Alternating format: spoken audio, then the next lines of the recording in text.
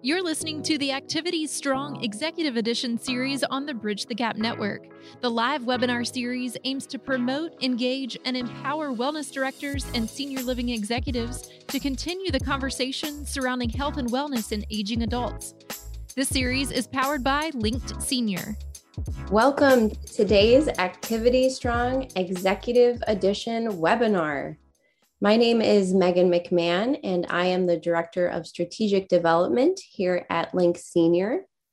For today's webinar, we are providing one free NAB, NCAP, NCCDP, NCTRC, and NZSRDT CEU credit. To be eligible for the CEU credits, you do need to remain on this webinar for the full hour. At the end of the webinar, I will provide the required post-webinar CEU survey evaluation link right in the webinar room chat box. And I will also send you that CEU survey link by email this afternoon. So please be sure to check your spam folder in case it lands there. This CEU survey must be completed by midnight Eastern Time this Thursday.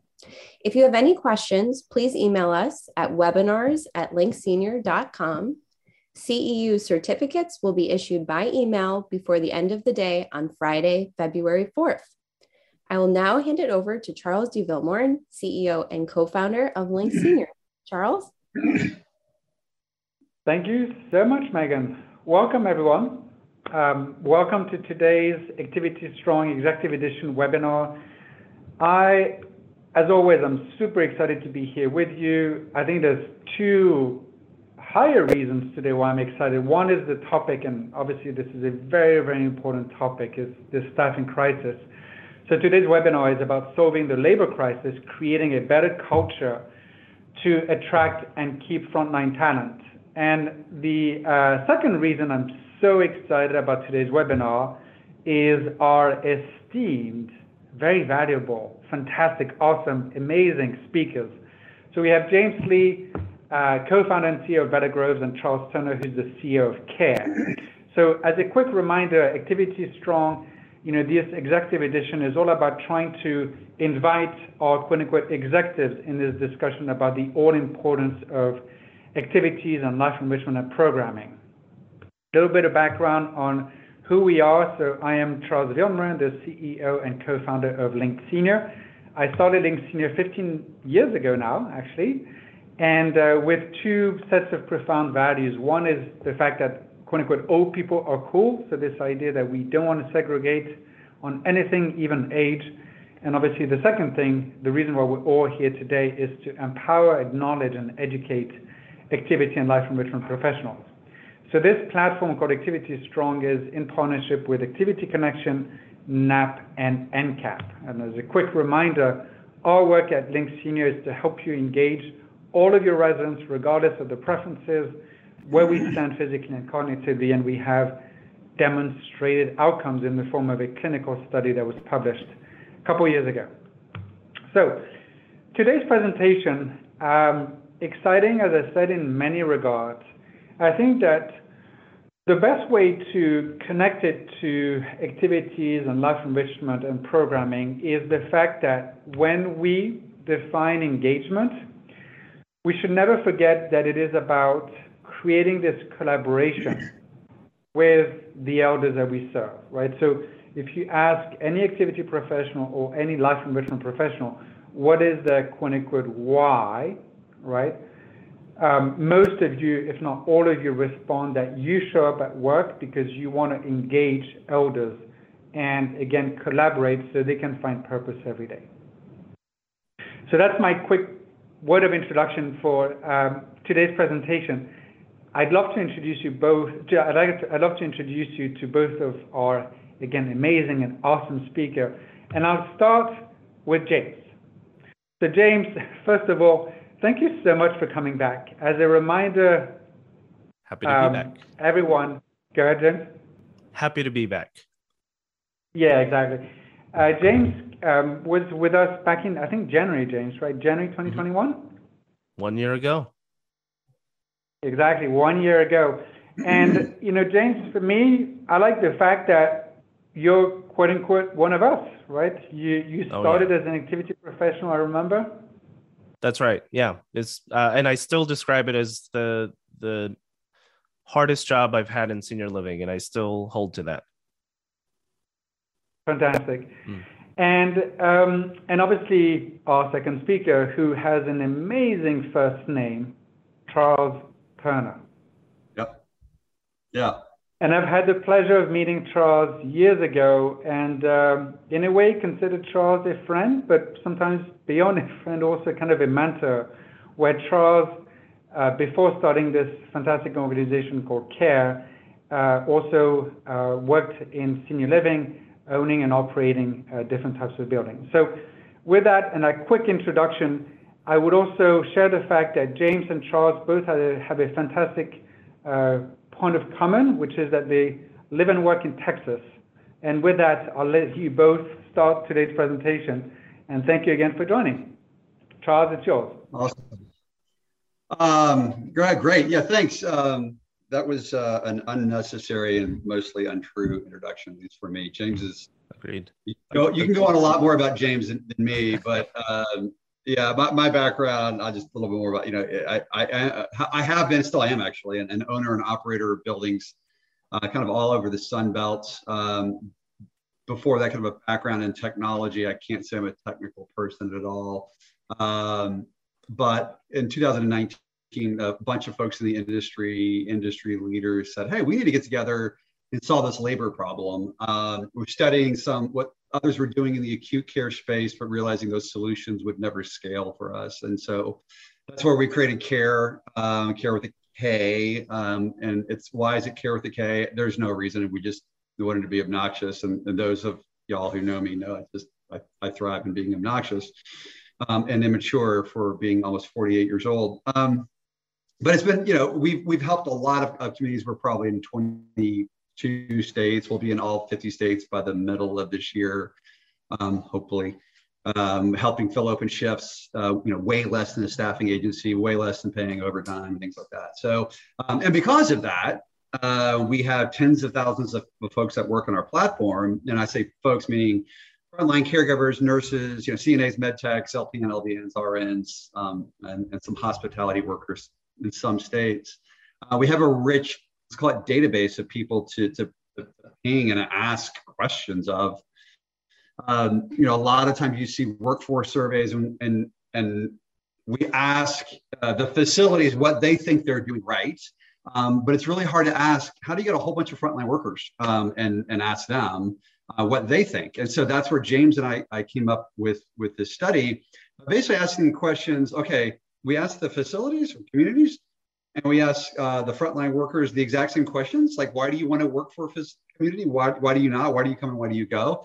And see where they agreed and where they disagreed. A lot of this was commissioned by the Texas Assisted Living Association. And James and I are both in Texas. We sit on some committees there, but it's kind of taken on a life of its own with the study. We've been working with Argentum, we're working with ACA, we've been working with a lot of organizations, and we're actually in the process of adding more, like there's a lot of questions, like we got a great responses, but sometimes James and I are like, well, why did they answer that way? And we kind of let double click down on some of these questions. So you're going to go, everybody loves it when we talk for an hour and we just present charts and graphs. Well, it's a good nap. So I hope we won't put everybody to sleep. But James, I don't know if you have any more color on the origin of this and more about Bearwise and Bella Groves. Yeah, no, the origin is good. I'll just repeat a little bit of what original Charles said. And I come from an activities background. So I was a caregiver first and then an activities director after that. So this study is very, very personal to me, the results that came through. And the main question we have today, and the reason all of you are on this today, is what does this have to do with activities? So we're going to try to answer that, not just from Charles Turner and I's perspective, but also inviting you. I do recall last time I was on this that it was the fastest, most active chat session I've ever seen. So expecting more of that out of this group. But that is the central question. We're going to present a lot of data, some data and some kind of commentary around what we think are some big takeaways from the study. But I challenge this group to make it relevant to your profession, activities, and let's kind of get there together.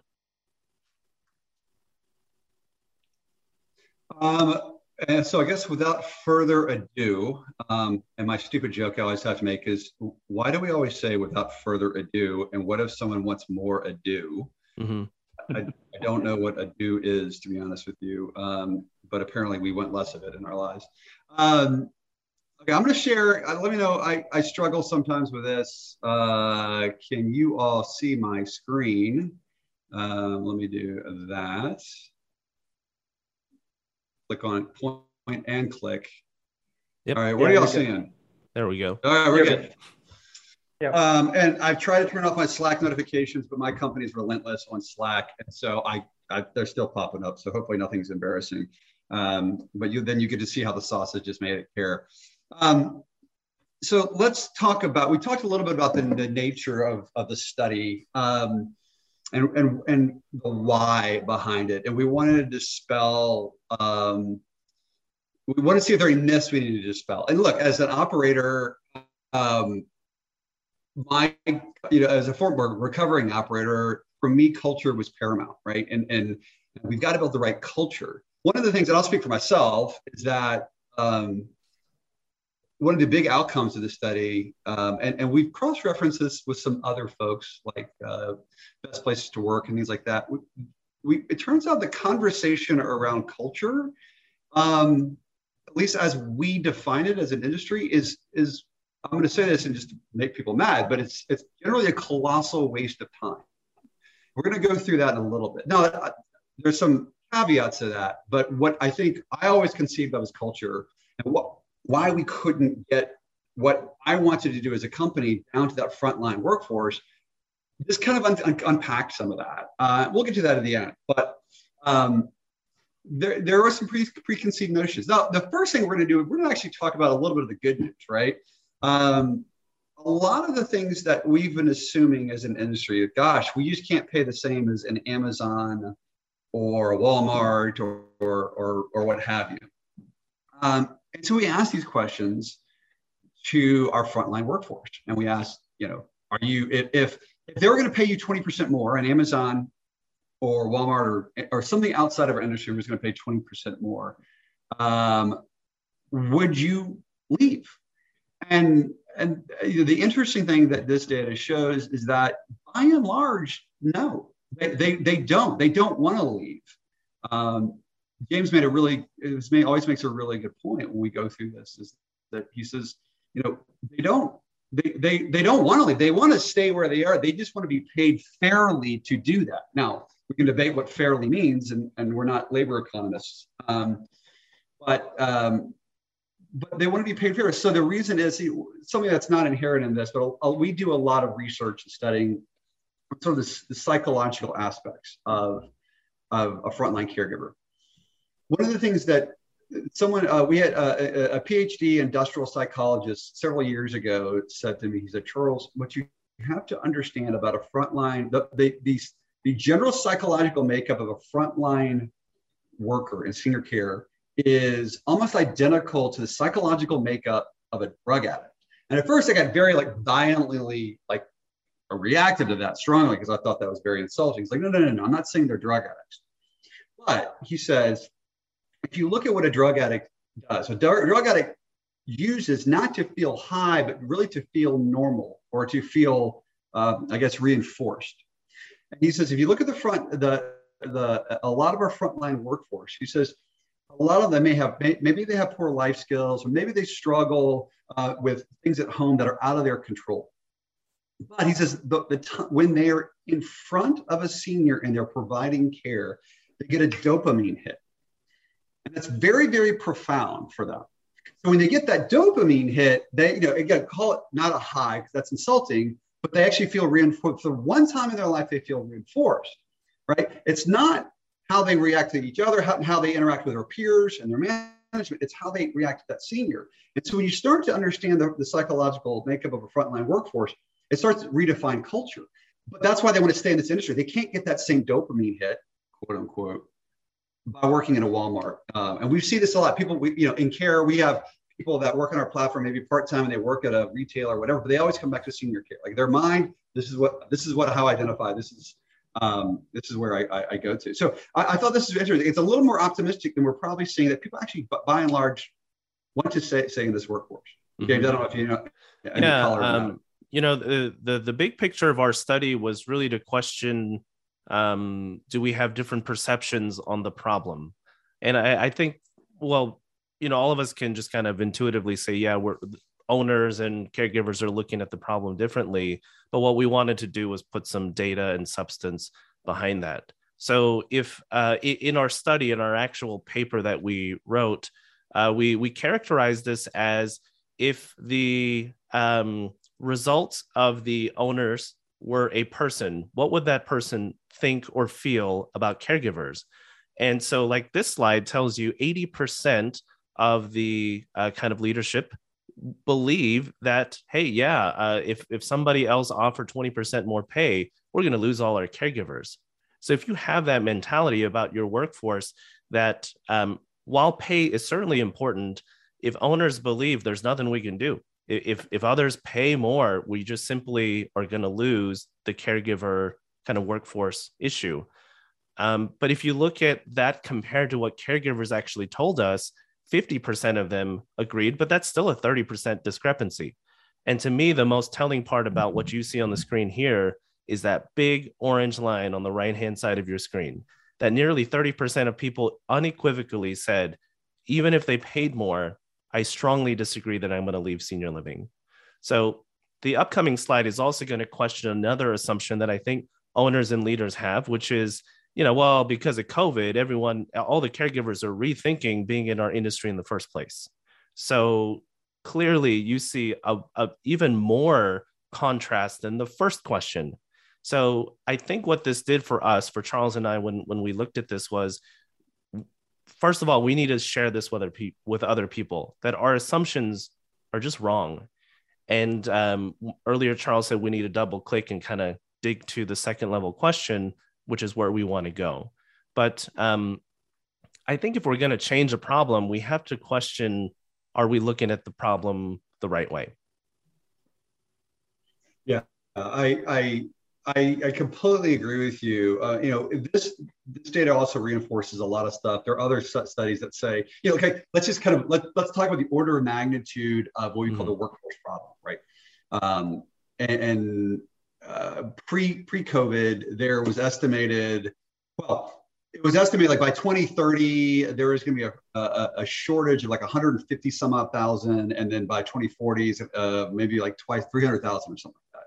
But the problem with that study was that it was only the incremental, like it took like, how many workers do we have now? And then how many more do we need kind of with this silver tsunami? What it did not take into account was the folks that are leaving, will be leaving the workforce, just retirement, aging out, et cetera. So the number is really more, I'll call it around 2 million. That was pre-COVID.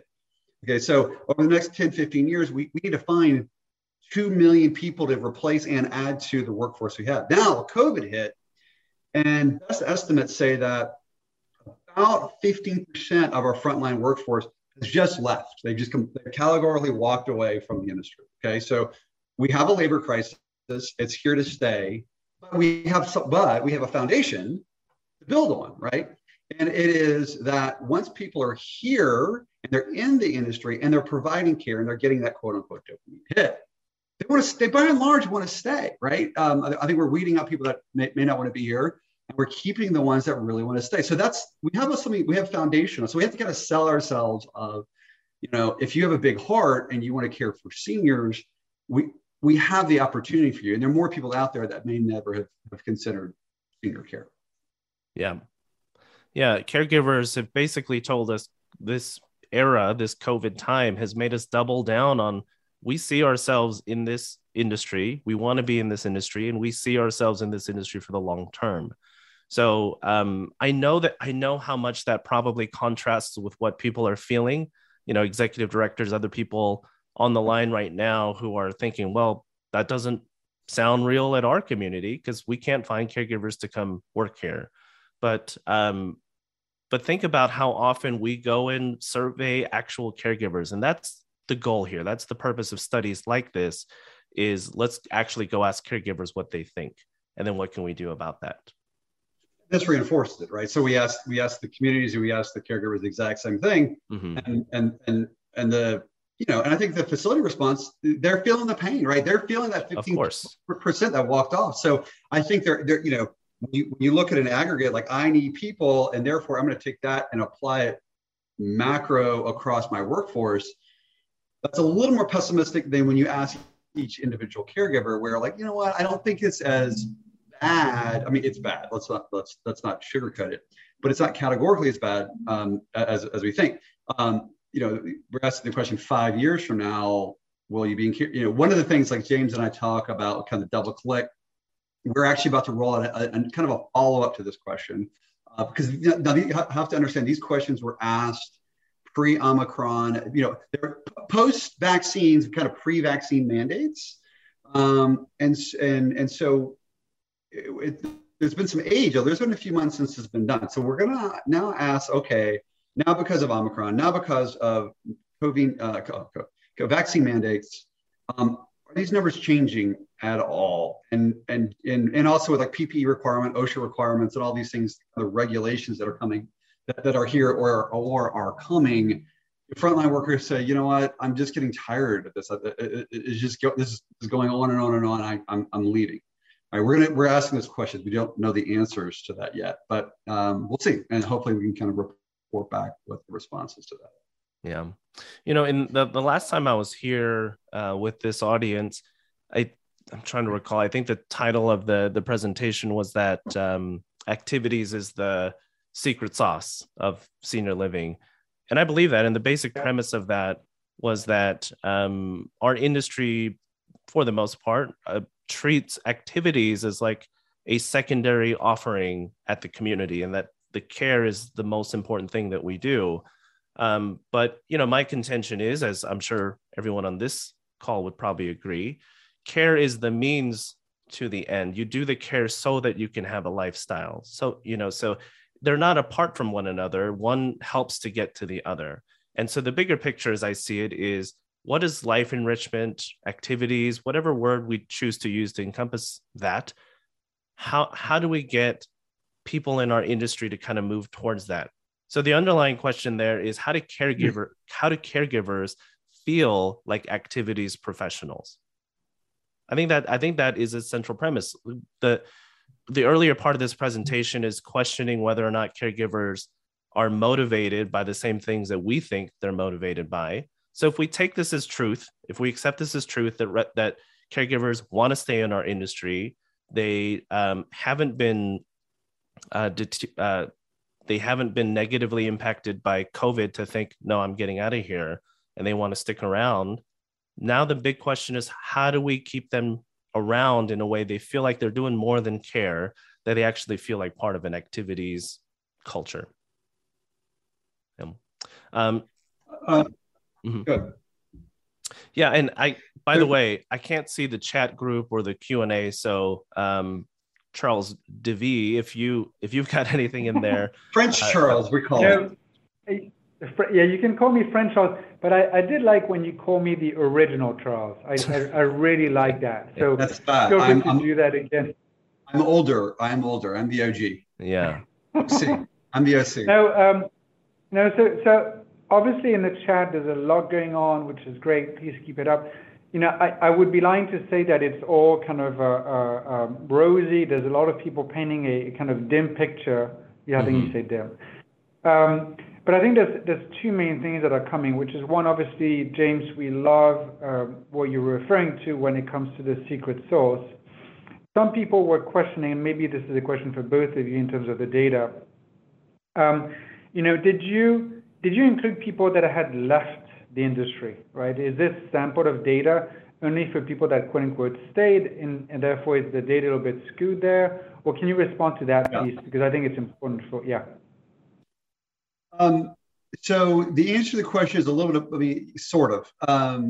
These are people that are credentialed, know they're credentialed. And we know, again, a lot of it came from the data of the people that work on care. And a lot of people we know, we've done other surveys. We've done some specifically COVID related surveys that reinforce a lot of this data in terms of people leaving. But we still survey the people, a lot of the people on our platform who may be either, let's say, that have left, or frankly, let's call it more sitting on the sidelines. So we do know there is a population. I can't honestly say who and what, because those lines are not as binary as you think. People have left the industry, but gosh, they want to pick up a little bit, make it, I work at, fast food, or I work at Walmart or whatever. I still want to make more extra income. So maybe I pick up a shift or two a week or so using the credential that I have. So you have a lot of that, and I can pick and choose where I want, because like, oh, that's got COVID, that one doesn't have COVID.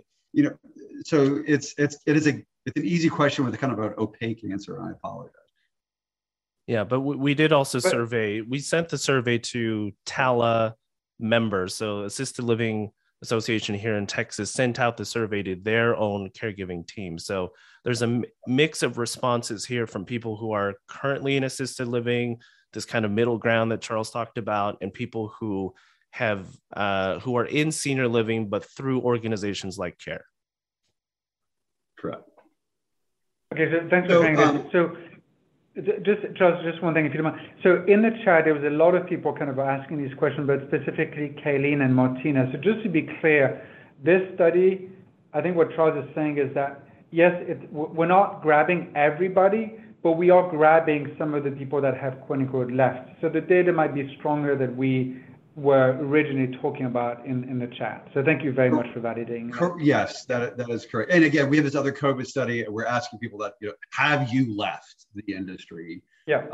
Which is not reflected in this numbers, but you can go to our website, like doyoukare.com with a K, go to where, like, I don't know, like news or something like that, and you can download that one for free. You see a lot of those trends. And we're actually, long story with that study, we asked caregivers basically the exact same question starting in like April of 2020, and then 3 other times kind of throughout the pandemic to see how attitudes are changing. And then we're about to update it again. Okay. All right. Yeah. Because this is a good set of questions. We're hitting kind of a separate, we're shifting gears now to a different set of data. So if there are any other questions on that, please let us know, and the questions on this. So this, the way you read these next couple of slides, you almost like read them right to left, not left to right. And this is where we were trying to expose where there are disconnects between what the communities think workers want and what workers actually want. And remember, and just to clarify the nature of the questions, when we ask communities, we didn't say, hey, why do you think workers come or workers go? That wasn't the question. The question was, why does a worker come to work for you, or why have they left you? So it made it very personal, and we can get, the questions become a lot less abstract and more about that, call it administrator, not just about the industry itself. So you can see these are where things we see points of disconnect. Pay rate, why do people come? Okay, number one is pay rate. That's not a big surprise at all. But then we start getting into things that are a lot, there's a lot of disconnect with things that do surprise us and some things that don't. So for instance, we know flexibility and workforce is a big deal. That's why people's like, how do you guys recruit on your platform? In a weird way, it's not as hard as you'd think, because what we do is we provide ultimate flexibility. The vast majority of our people have a full-time job in a community. They just use us to pick up extra income here and there. Like they pick up, I think our average active hero, everybody on our platform is a hero. They may pick up like a shift and a half a week, right? So it's not a full-time job for them. It's something they do on the side to make extra income with that credential. But they love it because we're ultimately flexible. This is some of the things. I go back to my operating days, and my vice president of clinical, who's wonderful, and she's still a dear friend. And I asked her, I said, okay, explain to me why all of our shifts are 6 to 2, 2 to 10, and 10 to 6. The response is like, well, that's when all the residents wake up. That's when 8 hours happens. I was like, well, okay, we look, just because that's what are the residents waking up because that's when they wake up, or are they waking up because that's when we wake them up? And that's when we do breakfast. And I said, well, let's look at the data. We actually took our nurse call data, that's sort of a surrogate for actual activity, and realized that it's not as clean as that. So, okay, what if you actually staggered your shifts and your onboarding so that maybe you actually have gaps where you're like, we only need someone for 4 hours, or maybe you need someone for 12 hours. So you provide a broader array of shift types where your workforce can pick up shifts that are a little more flexible to their work and have the 6 to 2, 2 to 10, 10 to 6. Again, food for thought, but we never implemented anything. I kind of wish we did. It was too hard to move that battleship, but we did. But then there are other things like the one that always strikes me here as a big disconnect are the benefits, because every frontline workers like, hey, I come to a building because of benefits, and you'll see later, like they leave because of benefits. But then you ask them, and we don't show the slide on here. You ask them, okay, would you forego if we basically paid you $1 or $2 more? Would you forego benefits? And like categorically, the response was, yeah, absolutely yes. I'd rather have a little bit higher pay and then benefits. So I think we struggle a lot with articulating the value of the benefits they're getting. And also, I'm looking at what we're paying in wages. Like, what if we just paid everybody's premium, like 100% premium, or like, okay, you can get higher wage and no and you have to cover your own benefits, or lower wage and 100% coverage benefits. Would we actually have better retention? Again, that's food for thought. Other things on here, like, we see this over and over again. Working with friends, it's not as big of a deal as we think it is. I think there's a big disconnect. I think they're like, we don't really care about our coworkers. We care about management. We'll get to that in a second. But we don't really care about that. And there's actually a heavier emphasis on how nice the facility is. But that surprised me. They prefer, that's more of an emphasis than just, than I think the communities thought as well. And James, I don't know if you had any further insights in some of these bullets. Yeah, the one I look at, flexibility of work schedule, I know on the screen it looks like 8.6 to 7.0 is not a big discrepancy, but if you look at it percentage-wise, it's 16% difference between what caregivers said and what we owners and leaders thought. So I like to expand my thought on flexibility just from schedule to look at what caregivers value is flexibility. And so again, just my activities hat brings me back to this question of how is this relevant to activities professionals? I think about how do you infuse flexibility to caregivers in their role about how they want to serve residents. So one of the questions I've dealt with at every level of position in senior living is downtime for caregivers. And a lot of activities, people will tell me, well, I would love caregivers to be involved in activities, but they never have time. They have to run to do this and do that. And so one of the practical ways that our operating company, Bella Groves, is trying to solve that is, yes, we're addressing pay, we're addressing benefits, but beyond that, once people are there, they want to feel good about the work.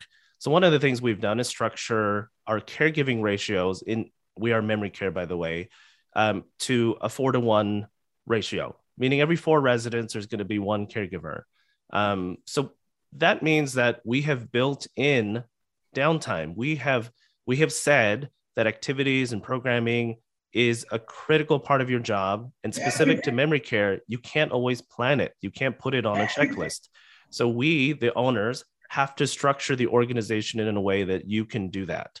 So to me, that gets at flexibility. This result on the screen here, when it says flexibility of work schedule, doesn't just mean, can I work a different shift at different times? It also means, do I have flexibility in how I work within my shift? Do I have flexibility of not just running ragged for 8 hours, but also incorporating downtime? James, there's one comment that's been coming up, and you kind of alluded to that here, which is, I think her name is Tara White. Tara was saying that with the pandemic and the staffing crisis, she's been pulled in different departments, different disciplines like nursing and dining and transportation and so on. And we're hearing that all the time from activity professionals. So there's a joke saying, well, at least you got job security. But I think we could go beyond that and also recognize that this idea of the universal worker model, we've been trying to implement that for years. And I'm hearing from you, James, that you've, as the owner of your organization, you're proactively implementing that in the form of a downtime. Is that kind of a good way of looking at it? Yeah, I would say so. What is a universal worker? I mean, what do we think a universal worker is? Most organizations probably make caregivers exclusive to ADLs. Your full-time job, 99.9% of your job should be assistance of daily living. So I think, if you think about how many hours a day does a resident receive physical care, ADL support, a universal worker, if you just do it mathematically, you should take that proportion of time allotted for care. So let's say your resident gets 4 hours of care, physical care a day. I'm doing math in real time. So one out of every 6 hours of their day is care related. So then, the other part of it is, okay, well, how much of their time is in what we would categorize as activities? I know it sounds lofty, but in an ideal world, you've got the same mix. So caregivers in a universal role should be allotted that time. Portion of the time equal to resident needs is care. Some of it's dining, some of it's programming, and there's a lot of things. So for our company, Bellet Groves, our caregivers are universal. They do the care, they do the programming, they do the meal service. The specialized roles like cooking or housekeeping or maintenance, we've got people covered for that. But if it has to do with the quality of that resident's day, that's a universal caregiver in my mind. Cool. As you were talking, a lot of people emphasized how much flexibility was important. Sorry, Charles. Okay. Yeah, I want to say one. There was a point I was going to get to before that question, and I just remembered it. Talking directly to the people who are on this webinar, more than me wanting you to take this particular study or this specific data back to your organization and doing something with it, I think an aha moment I'd love for people to have is go do your own research, do your own study. Charles and I, before this study, only had just other references to kind of point at and say, hey, look at that study. And now that we did this study, it's prompted more questions, and we're going to go to a second level study. So one of the points I made in the Linked Senior conversation a year ago, which I'll reiterate now, is take control of these problems, put them in your own hands, go get the data yourselves. So if you have questions and you're feeling frustrated about, I'm asked to go do stuff as a lifestyles director, I've got to go do meals and do stuff, but I rarely get it back the other way. Survey your own teams, right? I mean, obviously work with your executive director and kind of have a bigger picture in mind, but go get your own data. And I think if we do a better job of understanding our workforce, the teams that we report to every single day, that's the start of providing better solutions. And so Charles and I are trying to do that at a macro level here to help the industry, but you can do this exact thing for your 50 team members in your community, right? So that's one thing I really wanted to say during the course of this conversation is this is one survey, but the bigger thing is find your own information, collect your own data so that you can be part of recommending solutions and not being perceived as complaining about the problem, right? And we issued that challenge to ourselves too. Cool. So this next set is in a weird way, same set of questions asked negatively, right? Why have you left? Not why have you come, why have you left? Or specifically, remember, we ask communities this, not why do people leave, but why have they left you? Mm-hmm. And so, and that's a very important distinction. So again, we kind of read these things from right to left and start with the things that kind of everyone agrees with, low pay. Again, even the communities at this point are like, oh, no, we don't provide low pay. They're relative to the frontline workers. Oh, we don't provide low pay. Yeah, they leave the low pay, or we can't do it, or we don't, they just think it's a little de-emphasized for the communities. The next two, disrespect for management and poor company facility culture. I want to pause on this because I think those two questions need to be taken sort of in aggregate, because in my mind, they're the same question. The disrespect for management, again, just to be clear, we didn't ask why do people leave facilities or communities, why do they have a left view? And basically in this one, the community said, well, we don't have a poor culture, or I'm not disrespectful. And the frontline workers are going, oh no, you really, really are. And the reason I say it needs to be, I think, taking an aggregate with the next one of poor company and facility culture is because, other research that we look at is how, we'll talk about this in a second, how we define culture, it may be a little different. And so if there's one thing to drill in on, if as creating a culture, let's not talk so much about how we do fun things. Let's not confuse morale with culture. And culture for the frontline worker is, do you respect me? Do you respect what I do? And so that that I can do my job and get my, again, kind of crude, but get my dopamine hit. Like, don't get in the way of doing my dopamine hit. Honor me for what I do. Okay. So this is one where if I'm the head of HR, one of the first things I'm doing is I'm double clicking into this question. By the way, we literally yesterday started formulating the second level of that one question. Because this is the one that has probably one of the biggest disconnects between the community and our frontline heroes. What does that mean what does it mean when you say disrespect? And which role in the community tends to be the most disrespectful? We have theories, but we don't want to talk about theory at this point. But that's where I say, okay, let's work on that interpersonal relationship. As soon as someone becomes if it's a supervisory problem, let's work on the supervisor. Let's figure out how that supervisor, what are the dynamics that are created because of that. The other thing is, you may think you have a good culture. Again, using our day-to-day care, our communities rate our heroes, but our heroes also rate our communities. If you ever want to see what your culture is like on your knock shift, we've got the data. It can be pretty interesting sometimes as a sidebar. The lack of teamwork from coworkers. I'm going to drill into this one. Even though everyone's kind of in agreement, people will leave because of lack of teamwork from coworkers. Let me tell you, from a management standpoint, again, I put my operator hat on.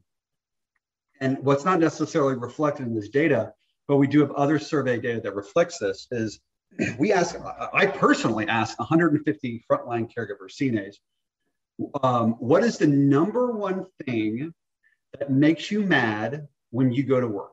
Basically trying to understand what's a big demotivator for you. I would have assumed, I think everybody assumes, lack of respect. Turns out that's actually number two. The number one response we got, almost verbatim from everybody, out of 150, about 2/3 said the exact same thing. The number one thing that pisses me off when I go to work is when I, excuse my language, literally have to pick up the shit that the previous shift did not do. And so you think about that, like, how would you like to come to work and realize, okay, I got my day plan done, my ADLs I got to manage, and the activities I got to do. Stop. The previous shift didn't do their stuff. Whether they did or didn't, it's up for debate.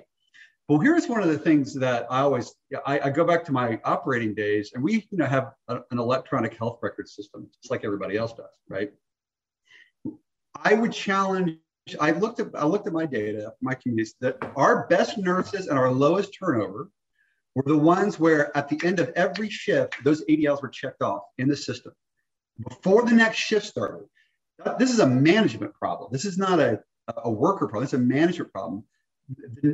Whoever's overseeing ADL management needs to say, no, we're going to build a culture that we close these things out after every shift. So the next shift can start fresh.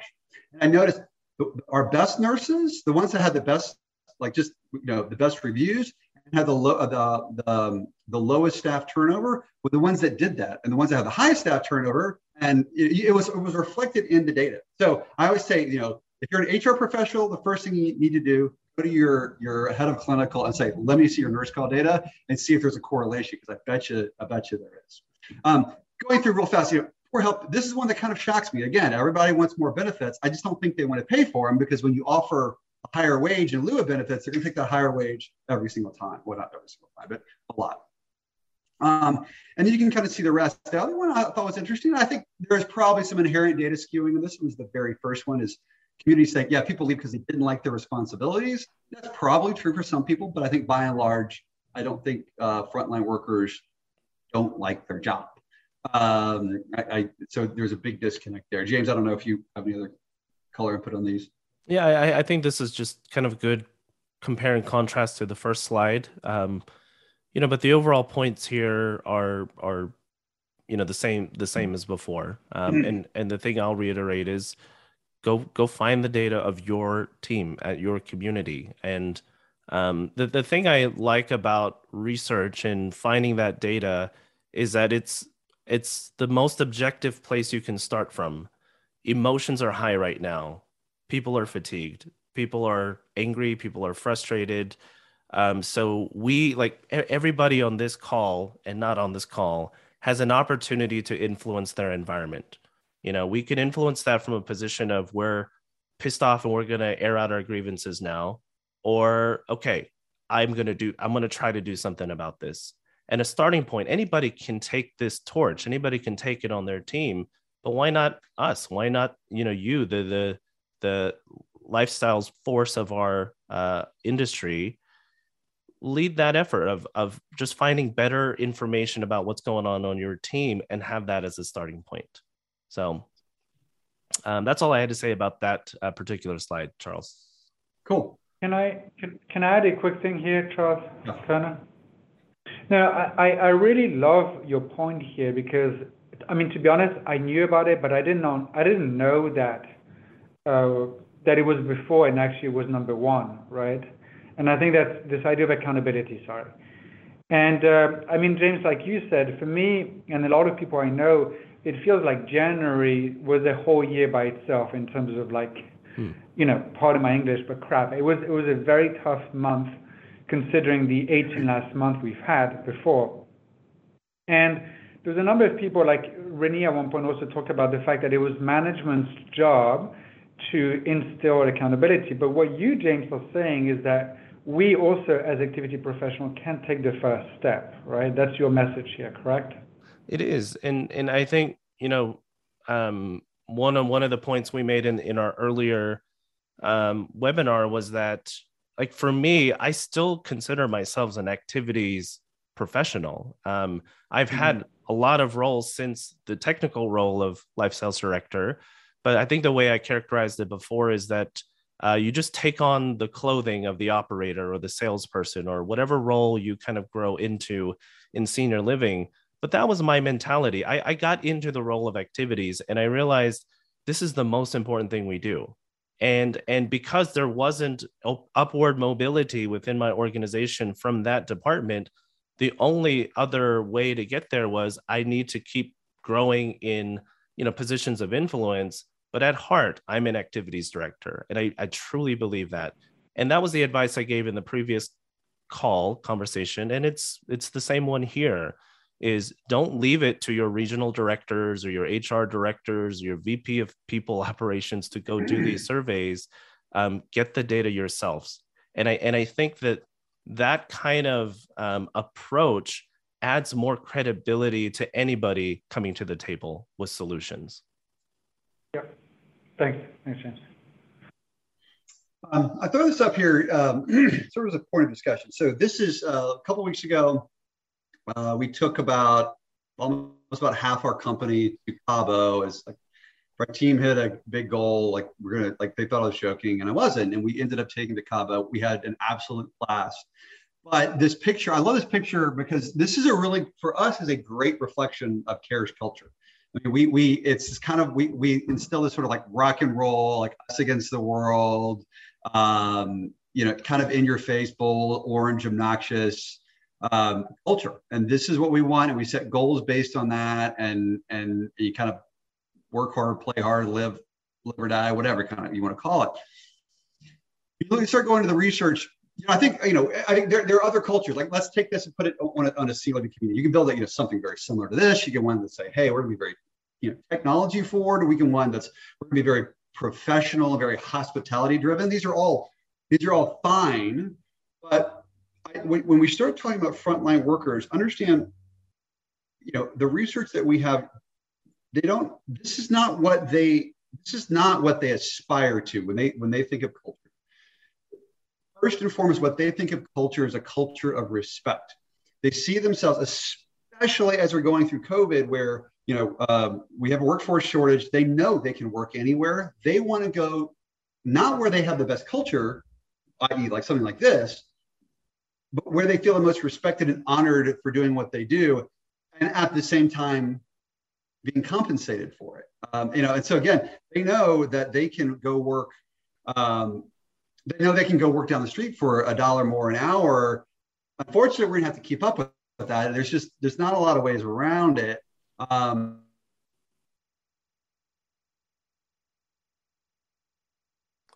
think Charles froze, but I'm not sure the exact point he was trying to make. But I think to carry it forward here on this culture slide, I think the point Charles was trying to make was that,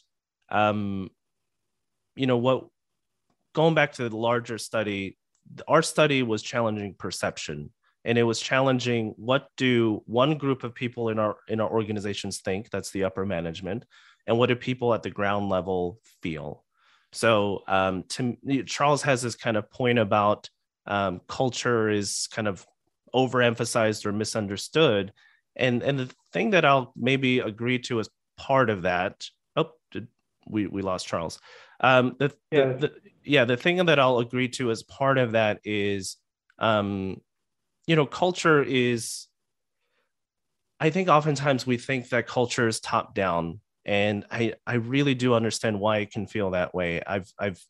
I've been in a lot of situations where I felt frustrated and just exasperated, and felt like there's nothing I can really do about it. But this is the group here, this audience. These are the culture warriors. I saw in the chat group a lot of people kind of superficially refer to it as the fun girls or the fun people. But if we are all about fun, that also means culture. That also means let's go lead the studies on culture. What does it look like at our team? What does it look like for us? And if you want to influence change internally within your organization, you define what life enrichment is. I think I saw that question pop up, is like, how do you define life enrichment? Well, it's defined however you see it for your group of people. So I think Charles is hopping back on here. But I also know we're kind of wrapping up on our time here. Original Charles, we got 8 minutes left. So however you want to kind of direct us to a summary. No, that's fine. There is a question I do want to ask before the end to actually both of you. Charles, thanks for joining back. Obviously, this is a great state of where we stand and what your data shows. And obviously, hopefully, things are going to improve. But I'd love to hear from you both. What kind of innovation are you seeing? Charles, I'd love you to spend a little bit more time explaining what CARE is also. And so anything that you feel is, quote unquote, innovative or that you'd like to see these days that would be a great way to kind of sum it up a little bit. So if I understand your question, sorry, like most embarrassing thing ever, your internet just goes down. But so you're asking the question of like what innovations that we have to possibly improve some of this, right? Great. What do you see working right now?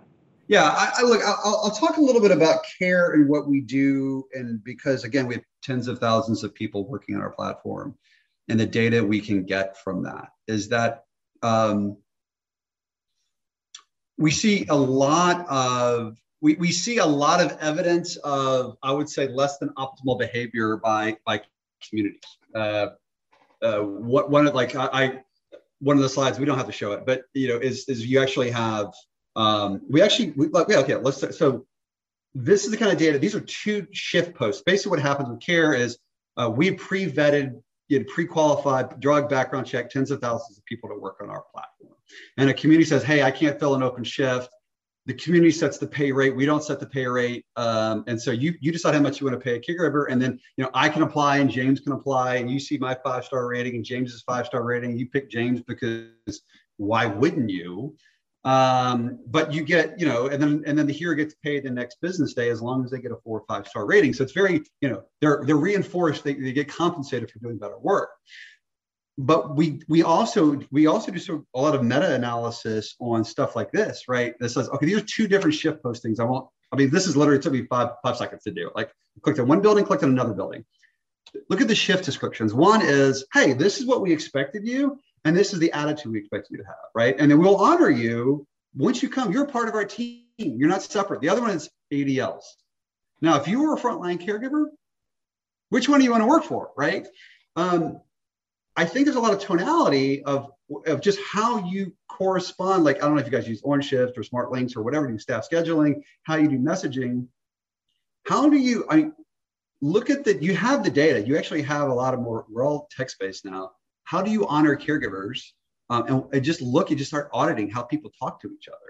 And that's what we do. And we find out, like, I wage agnostic, I'm going to work for the one on the left, not the one on the right.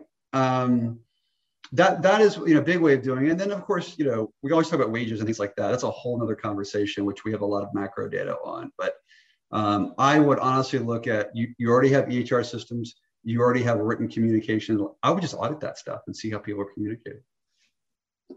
James, any last thoughts before we wrap up? Yeah, going back to the continuation of this thought that I consider myself an activities professional, and I've grown into other roles with an ulterior motive to make what I learned about senior living in that role 13, 14 years ago. I've taken that with me to every role. I hope others would believe this, that have worked with me. I've taken that spirit and just added it to whatever role I've been in. And so today I'm able to be the head of an organization we just started, and now we get to test all of that. And so you asked about innovation, and here's my answer to that. Data. We think data belongs to operators or salespeople or whoever. It doesn't. It belongs to whoever collects the data. And so one of the theories that I have is, or we all hold to be true, is that the social determinants of health are as important, if not more, than ADLs. And I think original Charles, you made that point sometime before as well. I believe that to be true. I'm going to prove it with data through our company. So how we track our activities, what we even categorize as activities, we're educating our customers about it. And then we're collecting data to compare against other people who aren't collecting that data. So I could really chase that into a rabbit hole, but the succinct way to say this is data is not for the business owners in the suits. The data is for whoever needs it to get their mission accomplished. So if your mission in your heart is that activities is the heartbeat of any senior living community, get the weapons to get your job done. Yeah, I thank you so much, James, for remembering that. Yeah, we definitely believe wholeheartedly that engagement is as important, sometimes more important than medicine. So thanks for the reminder there. My quick thought, again, that I really like about your presentation and your data is basically the fact that all of this is a conversation, right?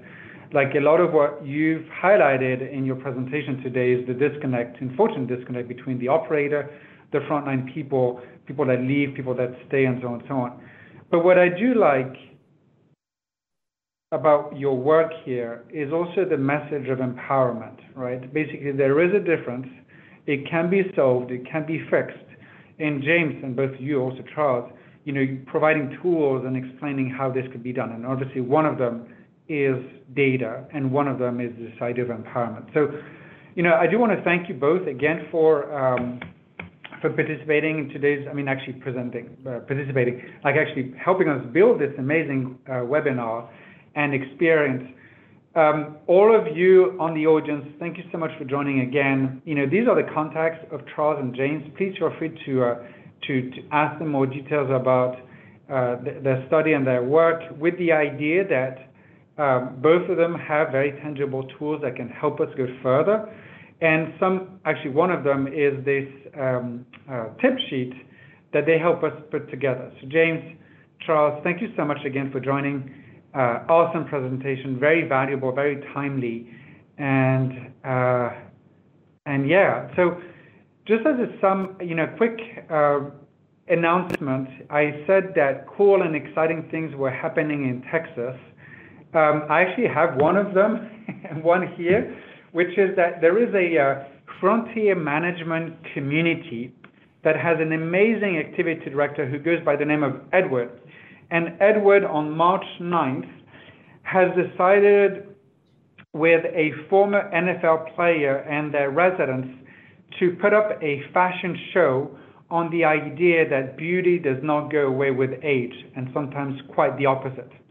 So all of the information about that particular event, again, March 9th at 2 p.m. Central, is going to be available on our Activity Strong Facebook group. And as a reminder, we recently revamped our whole Activity Strong webpage so you can find all the information about upcoming events.